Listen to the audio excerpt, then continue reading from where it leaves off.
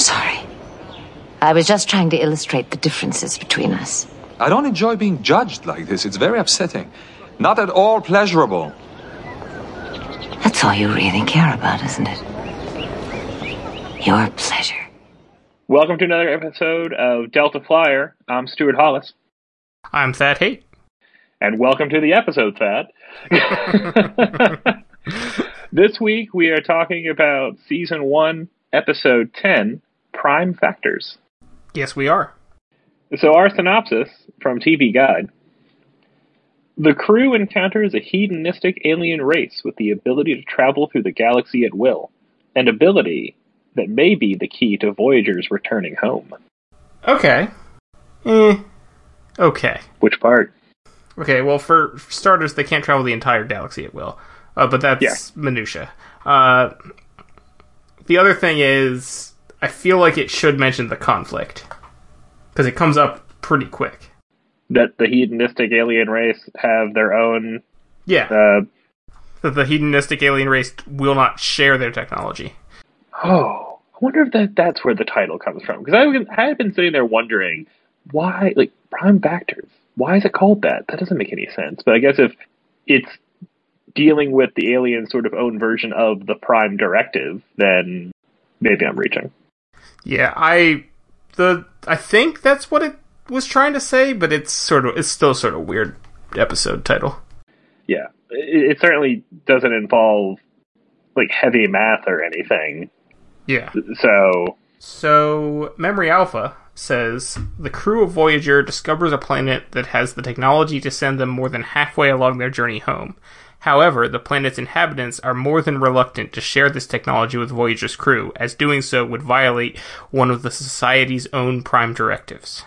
The second half is solid, but the very first bit of that, where they discover a planet... The planet discovered them. That's not what happened either. It's not Omicron. Closer to that. But, yeah. Speaking of the planet discovering them, how creepy was that dude? Who, Gaff? Yeah. I never saw him as creepy. Okay. I thought he was creepy, but that's just me. Total that guy. Oh, yeah. Actor's name is Ronald Gutman. He was the chief engineer on board the Red October in The Hunt for Red October. Yes. There was a power spike, but the reactor scrammed automatically. Was there any core damage? Was there any radiation leakage? I don't know yet, damn it. How long will it take to fix? I gotta find out what's wrong first. Could be a problem with the liquid helium, or maybe the superconductors. You don't have to go all yes, as if you doubted me. I was thinking back in my mind. He also played, I think it was the German ambassador on an episode of The West Wing. This was after CJ had become the chief of staff, and they were doing weird trade deals because they were trying to impose sanctions on somebody, and they needed more of the Security Council on board. I'll take your word for it on that one. I will immediately trust you on The West Wing. As well you should. So, there's an interesting little factoid about this episode. Go on. This alien species, the Sicarians, were originally going to become a recurring antagonist. Antagonist? Well, I mean, recurring, yes, enemy race, a la the Vidians in the Kazon. Wow, okay. But they didn't like how they turned out, so they decided not to reuse them. That's fair. I'm just trying to figure out how they would turn into antagonists. I'm wondering on that too. Because you have to imagine they made the decision after they had written and shot, I suppose edited the episode. Yep, so, I would assume. I'm not sure where the story goes. Guess they would just get really angry about them trying to use the technology. How does going after Voyager bring the Sicarians pleasure? I don't know. Yeah, that's an odd factoid that I feel like doesn't quite add up. I mean, I would, maybe that's why they decided not to do it, but this is from multiple sources that information is here. So, like, in various interviews with different people involved with the production, they were going to do that, and then they decided not to. Huh. Okay. So, Anyway, in this episode, the Sicarians greet them in that weird way by initiating a distress call because Voyager needs rest and relaxation. Yes. I disagree with you about Gath being creepy, but I will admit that his sort of opening lines to Captain Janeway, where it's actually you are the ones who are in distress, feels like the opening line from a con man. Yes, it does. How can I help you? Right. Well, apparently you can help me by helping you be pleasured. Which is not the first time we've had...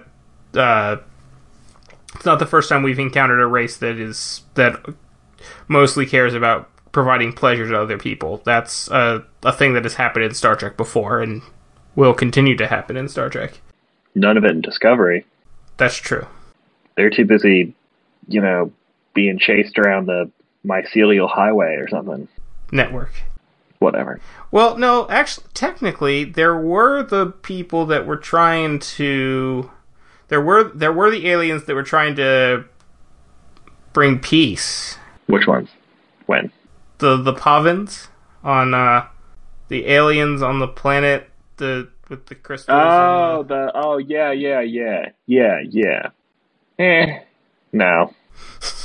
I did like that episode is has now, thanks to that episode, Star Trek has now had an episode shot in a Canadian forest.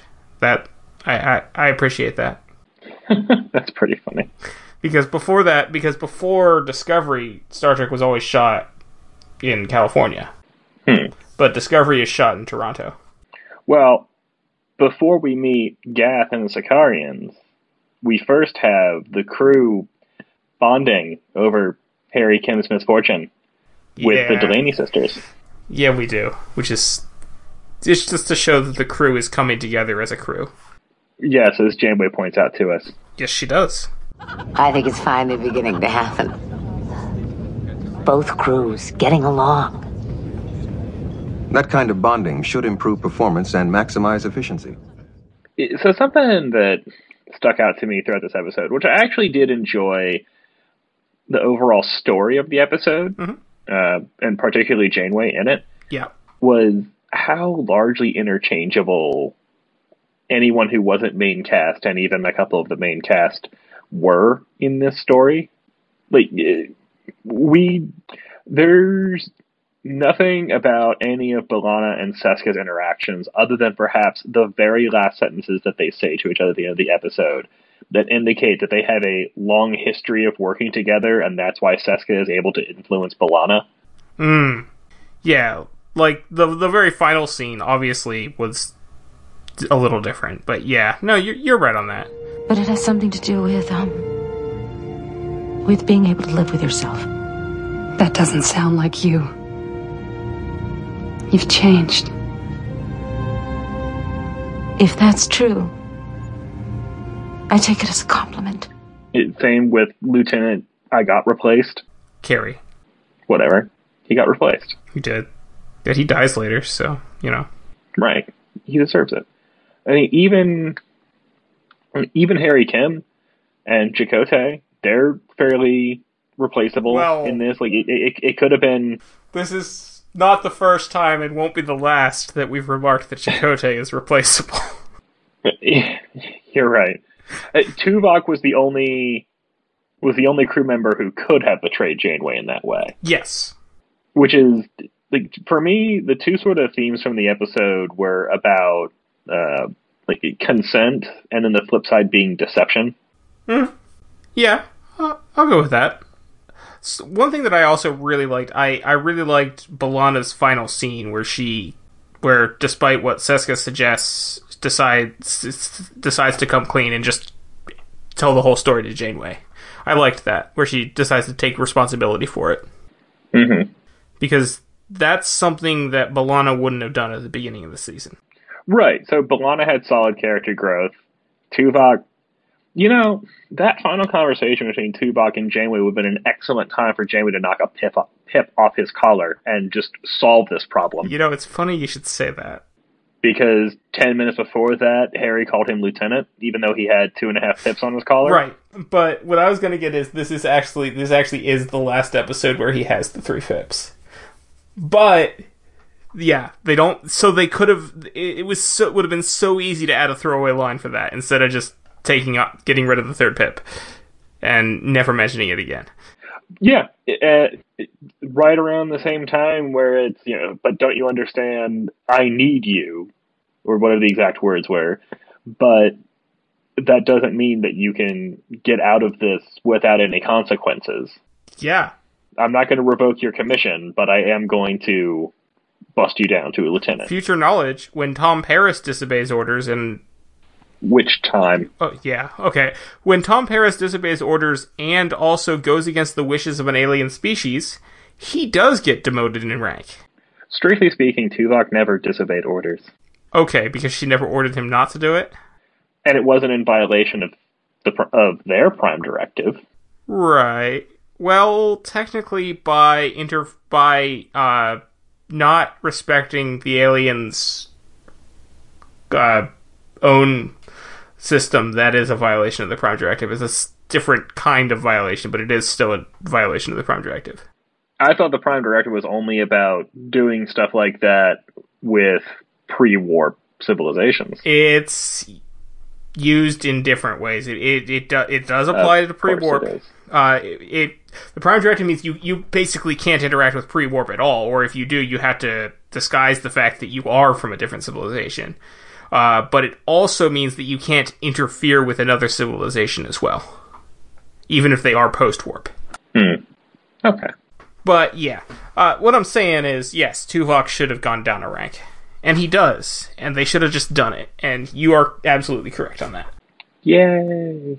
So, Harry Kim, there's the story about Harry Kim being, not exactly great at romantic interactions at the beginning of the episode, and then when he gets super excited about the transportation, he also missed out on some romantic interactions there. Yes.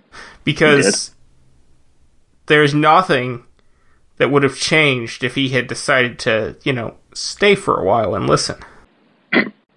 But instead, he had to go back and talk to Janeway immediately. Managing to block not just himself, but her as well. Yeah. Both of them having apparently made peace with the idea that they were not going to be seeing their respective partners anytime soon. Yeah.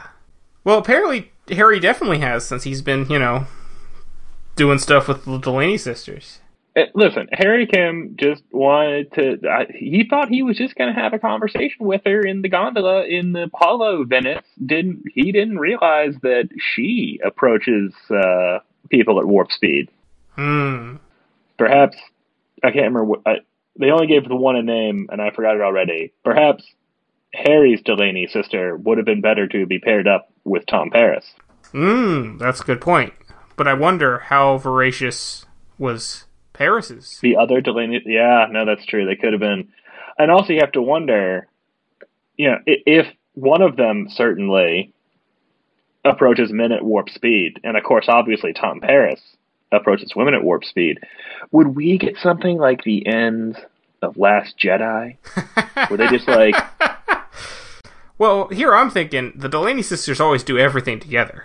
So they probably also approach men at warp speed together. Together or identically? Identically, probably, but possibly together. We don't know. Possibly together. Maybe there's only room in each gondola for 2. Otherwise, Harry could have just had a conversation with himself. Yes. Yes. But getting back to Harry's lack of game later in the episode, and my point about one of the themes being consent was he tells the story of the caretaker array and the woman he's with, whose name I have forgotten. I wrote down no one's name. And Gaff I only remember because they made a point of saying it 5 times. But she was super enthralled with the story and then explicitly asks if she can have his permission to share it with others. It's a very noble story. Noble? Stories can be whimsical or frightening or melancholy or many other things. But noble stories are the ones that can most affect our lives. May I have your permission to tell others this story? Yes. Yeah, that is sort of an interesting consent thing there. Well, I mean, it has parallels with things that we talk about in recent years about what can and cannot be done without someone's permission. Yep. Which wasn't quite as big a deal in the 90s. Or I mean, consent wasn't as much of a public consciousness thing in the 90s. Yeah, and we'll see if this is a one-off incident in Star Trek, or in Voyager. If only because they're dealing with a hedonistic race.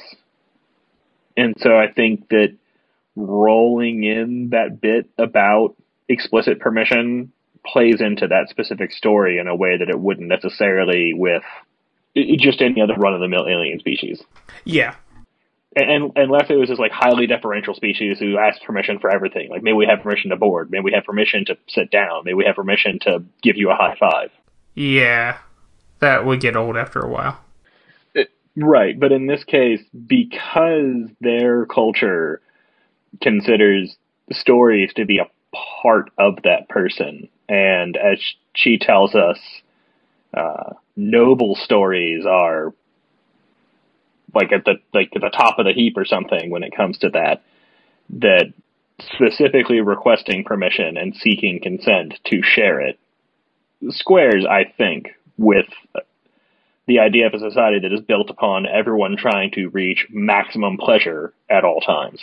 That makes sense, yeah. It's an interesting society. It's like a libertarian amusement park. Now hold on there. Any rate the market offers is by definition a fair market value.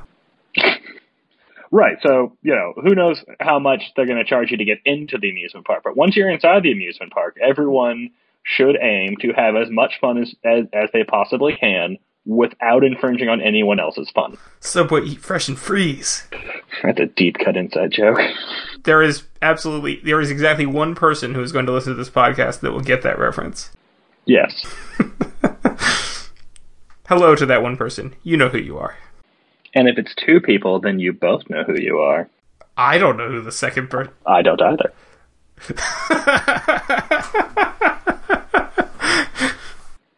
So, Harry gets trajected. Yes, he does. To the planet Alastria? Alastria. Thank you. And he's just really caught up in the idea that, what do you mean it's dawn now? Like, the sun just went down before, we're on a different planet, etc. And his companion tells him that Alastria is, and she just keeps saying it over and over again, it's like, where are we? Alastria, as if that explains everything. Mm-hmm. As if Voyager's star charts, if they even had the Delta Quadrant mapped, which they don't, but if they did, would call every planet the same thing the Sicarians call all the planets. Right. And that Harry Kim would have it memorized, but of course he would, because he's a Starfleet officer. So anyway, because he's a Starfleet officer, when she tells him that Alastria is about 4.5 billion times as far as the distance between Sikaris and its sun. And they keep calling it a sun instead of a star, even though the sun's what we call our star, and it has nothing special to it. Right. Anyway. And he says, well, gosh, that's nearly 40,000 light years. Mm-hmm. So because the name of the episode is Prime Factors and math was on my brain, I did the math. Does it not work? Apparently. No, it totally works. All she was giving was just a multiplier. So how could it not work? Well, it could mean that the sun, that Alastria's sun is like at some. Oh, that their star was weirdly close or weirdly far. Yeah, no. The answer is that it is 1 AU, the same as ours. Okay. Approximately. What I came up with, based on it's nearly 4.5 billion times, and that's almost 40,000 light years, or whatever the exact verbiage was. Mm-hmm.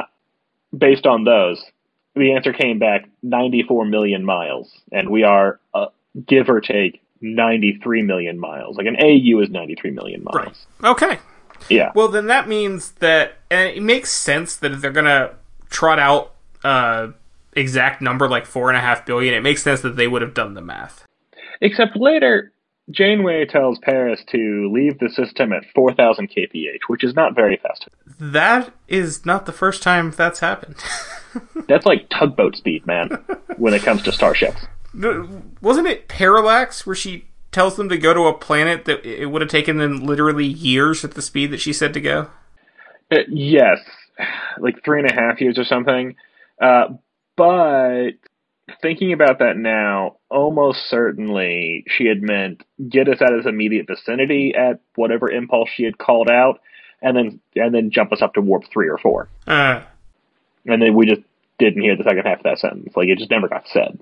So, and that may be that she wants Paris to leave the system at that speed, but it also seems weird to me that the captain is telling the helmsman what speed to leave a system.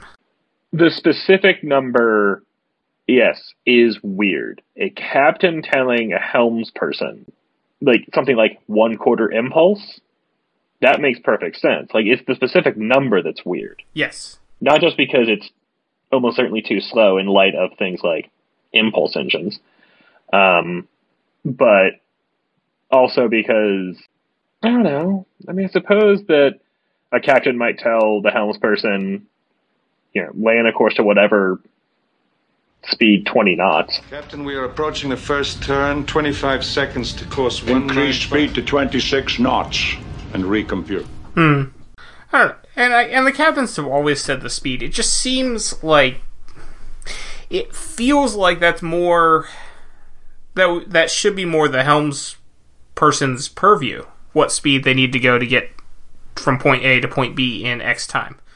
Well, if they're not given a time to get there, like if they're, I would say that it would fall under the captain's purview because it falls under ship guidance, and then also when it comes to tactical scenarios, it's the captain's call how fast they're going to go. If they want to say with all possible haste, or some sort of phrase that doesn't call it a specific speed, and leave it to the helmsman's discretion to decide what they think is the fastest that they can handle, then that's one thing.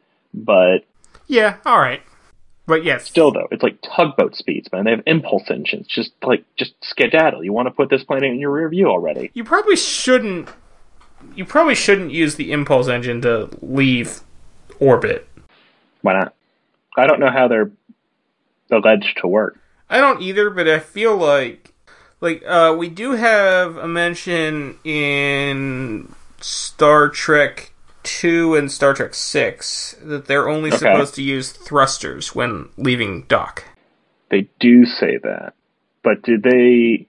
I want to say maybe in one of the Kelvin treks it was on thrusters until we leave space dock. Yeah. Now, granted, space dock is a little different than orbit, but still. Right. And space dock is probably considerably more cluttered than... And you do have that tiny, relatively tiny door to go out of. Yes. Especially as compared to the idyllic space around planets in the Star Trek universe. I'm thinking about just how, crazy cluttered... Yeah. That's true. In the 24th century, any spacefaring culture should have, all sorts of stuff in orbit of their planet. Maybe they all at one point deployed satellite collecting satellites. But then who collects the satellite collecting satellites? They just let themselves burn up. They collect themselves? They destroy themselves. And maybe Voyager is standing well outside of the planet's communication web. That's also possible. Assuming it has one. I mean, Elon Musk is trying to build a satellite-based worldwide internet system that would have actually pretty low-flying satellites. I mean, not they're all going to be pretty small, so it's not like you'd be able to see them with the naked eye or anything, and it's not airplane low. It's definitely out of the atmosphere, but as these things go, pretty low. Mm-hmm. Yeah, alright. What's the latency going to be like on something like that, though? Isn't that like the killer problem with most satellite-based services? Well, that's the point of putting them low. I guess, yes. If you have less distance, yeah. So you probably shouldn't play Counter-Strike on them, but browsing the web would be fine. After Gaff reveals to us that they have their own Prime Directive, they don't share their technology, but we wouldn't abuse it. Isn't that exactly what an abuser would say? That is, yes. We get our meeting back on board Voyager with the senior crew. And at a certain point, Tuvok, of all people, says... Since they've already said no, this kind of thinking is only going to make you feel worse. Yeah.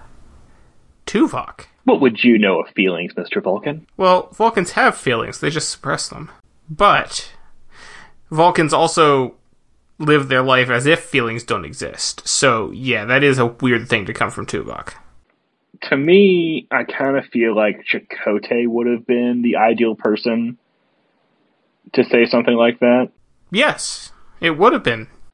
But in this episode, Chakotay is being played by a slightly dinged up end table. So, like, in all honesty, I cannot remember a single Chakotay line from this episode. Any number of Starfleet officers have abandoned the Prime Directive when it suited their purposes. Ah, yes, you're right. That was a Chakotay. It's not word for word, but that is it's one of the things that Chakotay said. Another one, if only because I just finished rewatching the episode an hour ago, was Tuvok has beamed down to the planet, 15 more minutes and all the crew will be collected. You're right. And I'm sure at some point he said, "Good morning, Captain," or something. He's the one who alerted us to the distress call. I did not remember that at all, but I'll take your word for it. Yeah. Okay. So, yeah, Chakotay had a couple lines, but none of them were, like, Chakotay-specific lines. No, in the same way that one of the only lines that stuck out to me for Tom Paris, other than the beginning when he's giving Harry Kim a hard time, along with everyone else, because it's Harry Kim, was towards the end when he says something, but it's not above board, when they're talking about stealing the Trajector Matrix, or integrating it, or at some point along their plan of deception in order to go against Janeway's wishes and get their butts back home.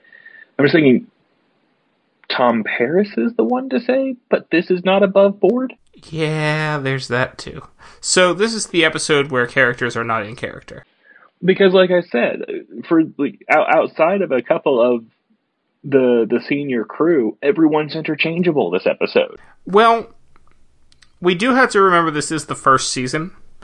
So at this point, a lot of these scripts were probably written before they even knew who the characters were. That is a good point. Yeah. Because, for the most part, we had B'Elanna, Janeway, and Tuvok. Those are the three characters that matter in this episode. Yes. But, yeah, the others, they could have done anything. Other than, obviously, the opening scene with Tom and Harry talking about the Delaney sisters. That wouldn't have worked if that was Tuvok. But it is illogical for you to think that I did not get with both Delaney sisters.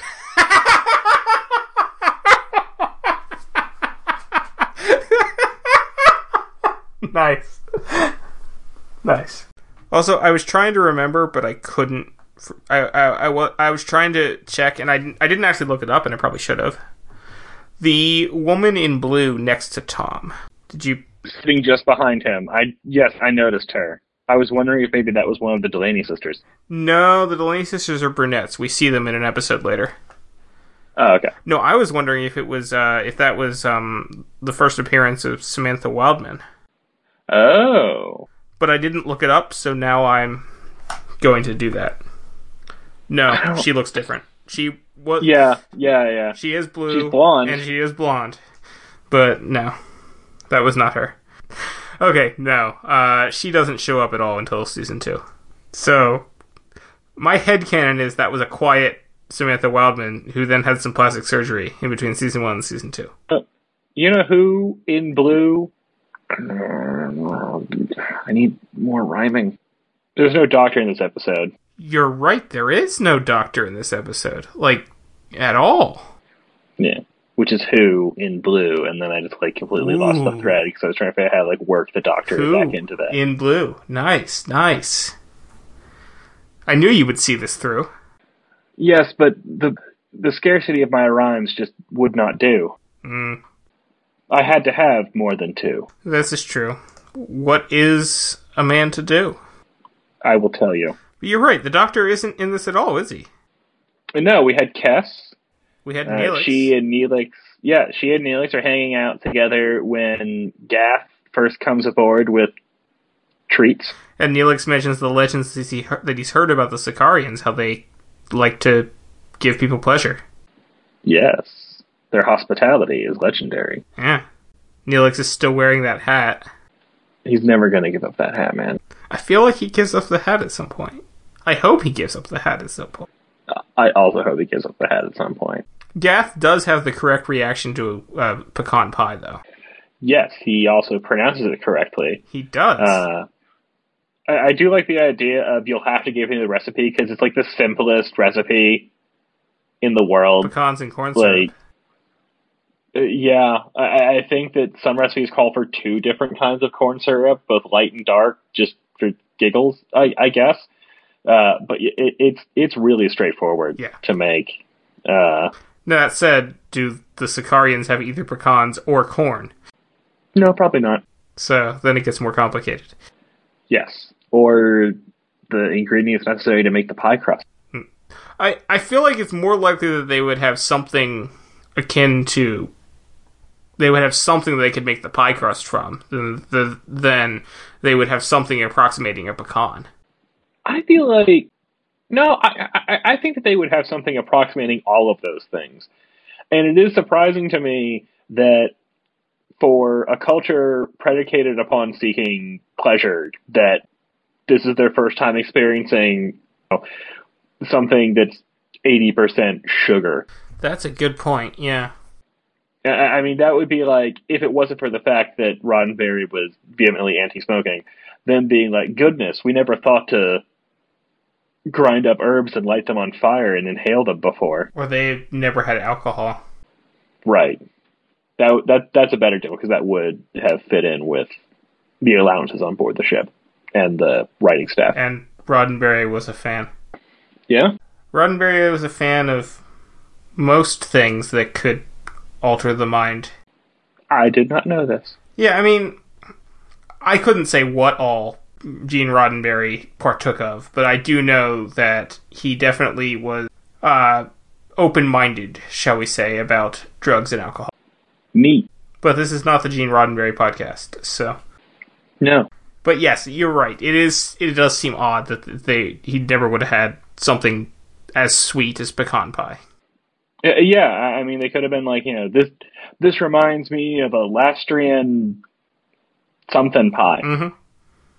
Because that's such a common thing on Star Trek, too. Yes. So an Enterprise trip does not pronounce it the way that you say is right. I know. The dictionary says both are right. Okay. But anyway, I think we've covered most things in this episode. The only last thing I wanted to bring up was when they are trying to integrate the trajector into Voyager's systems. Mm-hmm. A, how do they already have a perfect interface prepared? I was wondering about that too. They have the 2 holes right there to plug it in. And did you notice that the 2 pegs are slightly different diameters? I did not, but that makes it even more ridiculous. Yes, because if they were just only going off of Harry Kim's sketchy memory of seeing it for 15 seconds or something, I would have allowed for the idea of him getting the fact that it was like, oh, and the bottom had these 2 pegs, 4 centimeters long, approximately 2 centimeters wide, or whatever, right? But the fact that one of them was actually slightly wider than the other one, no. Also, how did the simulation not show the anti-neutrinos? Why was the simulation not being run on the holodeck? That too. I was expecting that the first time around that I was watching this, that it was like, oh god, we're gonna blow up the ship, and then it actually does blow up the ship, and then it's, Janeway steps into the holodeck and reads them the riot act because they did the one thing she specifically told them not to do. Yeah, but seriously though, why did the simulation? Because they turned on the device to run the simulation, so it should have been able to like get everything from it if it was able to get anything from it. Maybe. I've only interacted with no alien technology in my life. That's fair. That you know of. That's true. You don't know what all is actually alien. How do you think Apple keeps making those things thinner, man? Because a ship crashed from the 29th century, back when Steve Jobs was on a spirit journey in Joshua Tree. You know, you thought we weren't going to mention... I'm not you, I mean the listener. You thought we were going to get through this episode without mentioning Future's End. You were wrong. I thought we were going to get through this episode without mentioning Future's End. I kind of did too. I'm glad that you brought us back around, though. We will continue to mention it time and again. Nice. I'm done. I want to say I wanted to talk about something with the people. Okay, so they love giving pleasure. I get that. But really, they're going to make Janeway an entire wardrobe out of that super rare fabric? I was wondering about that too. The idea, the fabric is woven from the petals of a flower that only blooms in moonlight. Is the flower also incidentally like a dandelion on whatever planet you got it from? Well, I mean, because otherwise it just seems wasteful. Yeah. Also, if it does bloom, I mean, we don't know what the pattern of their moon or moons are, but I'm thinking here on planet Earth, we get moonlight fairly often. That's not really all that infrequent. I mean, that wouldn't be... Adds to the romance. Yeah. But it's like, if it only blooms... I feel like that's akin to saying it only blooms in sunlight. I mean... Yeah, I mean, I would say that moonlight is more rare than sunlight. Yes. Because there isn't one day a month where the sun just doesn't show up. How cool would that be? It would be very cool. Yes, it would in fact get quite cold. Yes. That would be... Man... just like the species, like the flora and fauna that would evolve on a planet like that. All right, so if we take it like for the moon, so that it would basically be like one day a year, one day a month, where like the sun doesn't come above the horizon, but the sun is still there. It's not like the sun disappears. Right. So it would just be a dark day. That day would be cooler than other days, but it wouldn't get like, I was thinking more of like a disappearing act.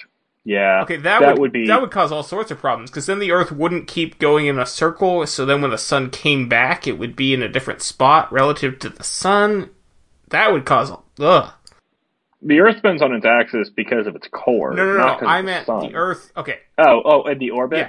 Yeah. No, we're imagining some weird scenario where an alien race has figured out a way to cause any given star to collapse upon itself into a black hole and then reignite or something. Okay, so the mass is still there, so the orbit stays. Right, yeah. Or like it's enclosed inside a Dyson sphere, and or a Dyson sphere is being built and it rotates around the sun such that once every 30 Earth days, the part of the sphere being constructed blocks the path to Earth. Okay, so that's interesting, because I'm thinking the residual warmth plus our atmosphere would keep us fairly insulated for that. You didn't get a chance to experience a 95% eclipse. It got super cold? Not super cold, but like a solid 10-degree drop. And that was with the sun being 95% blocked for like a minute. Well, I mean, that makes sense, because let's think about day versus night, man. Yeah, but even then... in the night, the sun's on the other side of the planet, still cooking it. I think life would find a way. Life would find a way. My point was, what kind of life would grow up on that kind of planet? Okay. But I really don't think this situation is in any way plausible. If we are talking about one day a month where the sun doesn't come above the horizon, it wouldn't have much of a difference at all. No, you're right. It would just be like this weird thing where one day a month we have a 48-hour nighttime. Right. Yeah. So it would just be like, we would just be Norway 2 days a month. So, and instead for of symmetry, 4 months out of the year. for symmetry, would there also be the one day a month where the sun never sets too, then? Right, exactly. So, yeah, it would be basically like living at the extreme poles of our planet, but monthly instead of on an annual cycle. So, like, circadian rhythm wouldn't even be a thing. No. Huh. That would be funky. Yes. It would be very, very funky. I mean, even in that regard, the flora and fauna would be very strange on this planet under that scenario. But I think the one where the sun, like, literally, like, effectively disappears for 24 hours every 30 days would be even wilder. Yes. Because the temperatures would plummet dramatically. Yeah. Like, I'm not saying that, like, rivers would like freeze solid, but they would probably get like a solid skin of ice on them. Yeah, probably. There certainly would be a lot of plant life that currently lives on Earth that would not be able to survive that. It would have had to evolve with the idea that it could just become like winter ready every 28 days. Sounds like this planet has evolved to kill humans. We promise. Did we? We didn't, but maybe we should. I've seen worse movies. Yeah, I mean, it's not The Number Station. Right, exactly.